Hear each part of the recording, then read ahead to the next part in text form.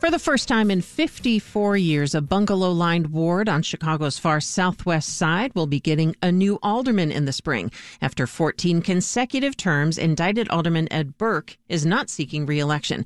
And residents who say they felt neglected by the once powerful Burke are now making long wish lists for their next representative. WBEZ's Mariah Woelfel has our story.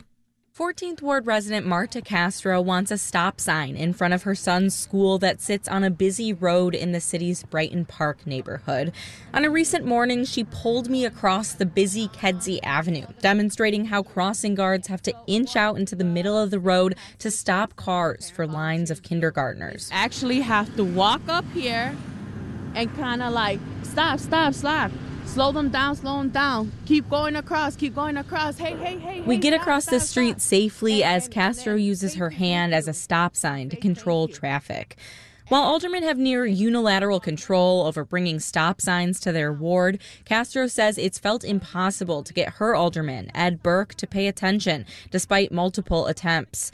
But Castro says she's hopeful about a slate of Latina candidates running in the 14th and surrounding wards. They've been listening to us, and we just want that support. We're so tired of trying to fight our own battles. We do need help from politics. Burke did not respond to requests for an interview for this story. But to understand the significance of this moment for residents like Castro, you have to understand a bit about Burke's tenure. Elected in 1969, Burke is the city's longest-serving alderman. He even won re-election after he was indicted in 2019. Burke has pleaded not guilty to federal charges that he used his power to stop businesses from progressing unless they hired his private law firm.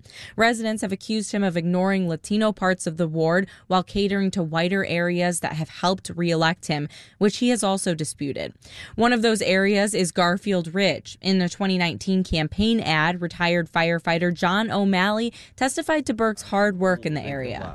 I walk on safe streets and new sidewalks because of Ed Burke. Thank you, Ed. But large swaths of that neighborhood, where people like O'Malley voted upwards of 70% for Burke, were cut out of the ward during the recent once-in-a-decade remapping process, dimming Burke's re-election prospects. Now, candidate Helu Gutierrez, a current Cook County employee, wants to represent what is the new 88% Latino ward. I've lived in this 14th ward for 12 years. I've never been part or invited to any community meeting. All the decisions have been always taken in closed doors. If elected, Gutierrez says her main priority will be turning the 14th Ward office into a welcoming community space where residents can go for city services. Gutierrez also says public safety and education are a priority, but offered few details on how she'll pursue those platforms. While Gutierrez says she was relieved to learn Burke wasn't running again, she is running against a Burke family ally.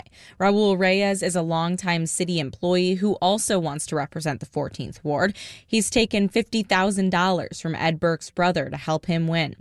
Reyes has a Facebook page, but no campaign website, and has been difficult to reach. Please leave your message for... Hi, this message is for Raul. This is Mariah Woelfel calling from WBEZ. Reyes didn't return multiple calls for comment.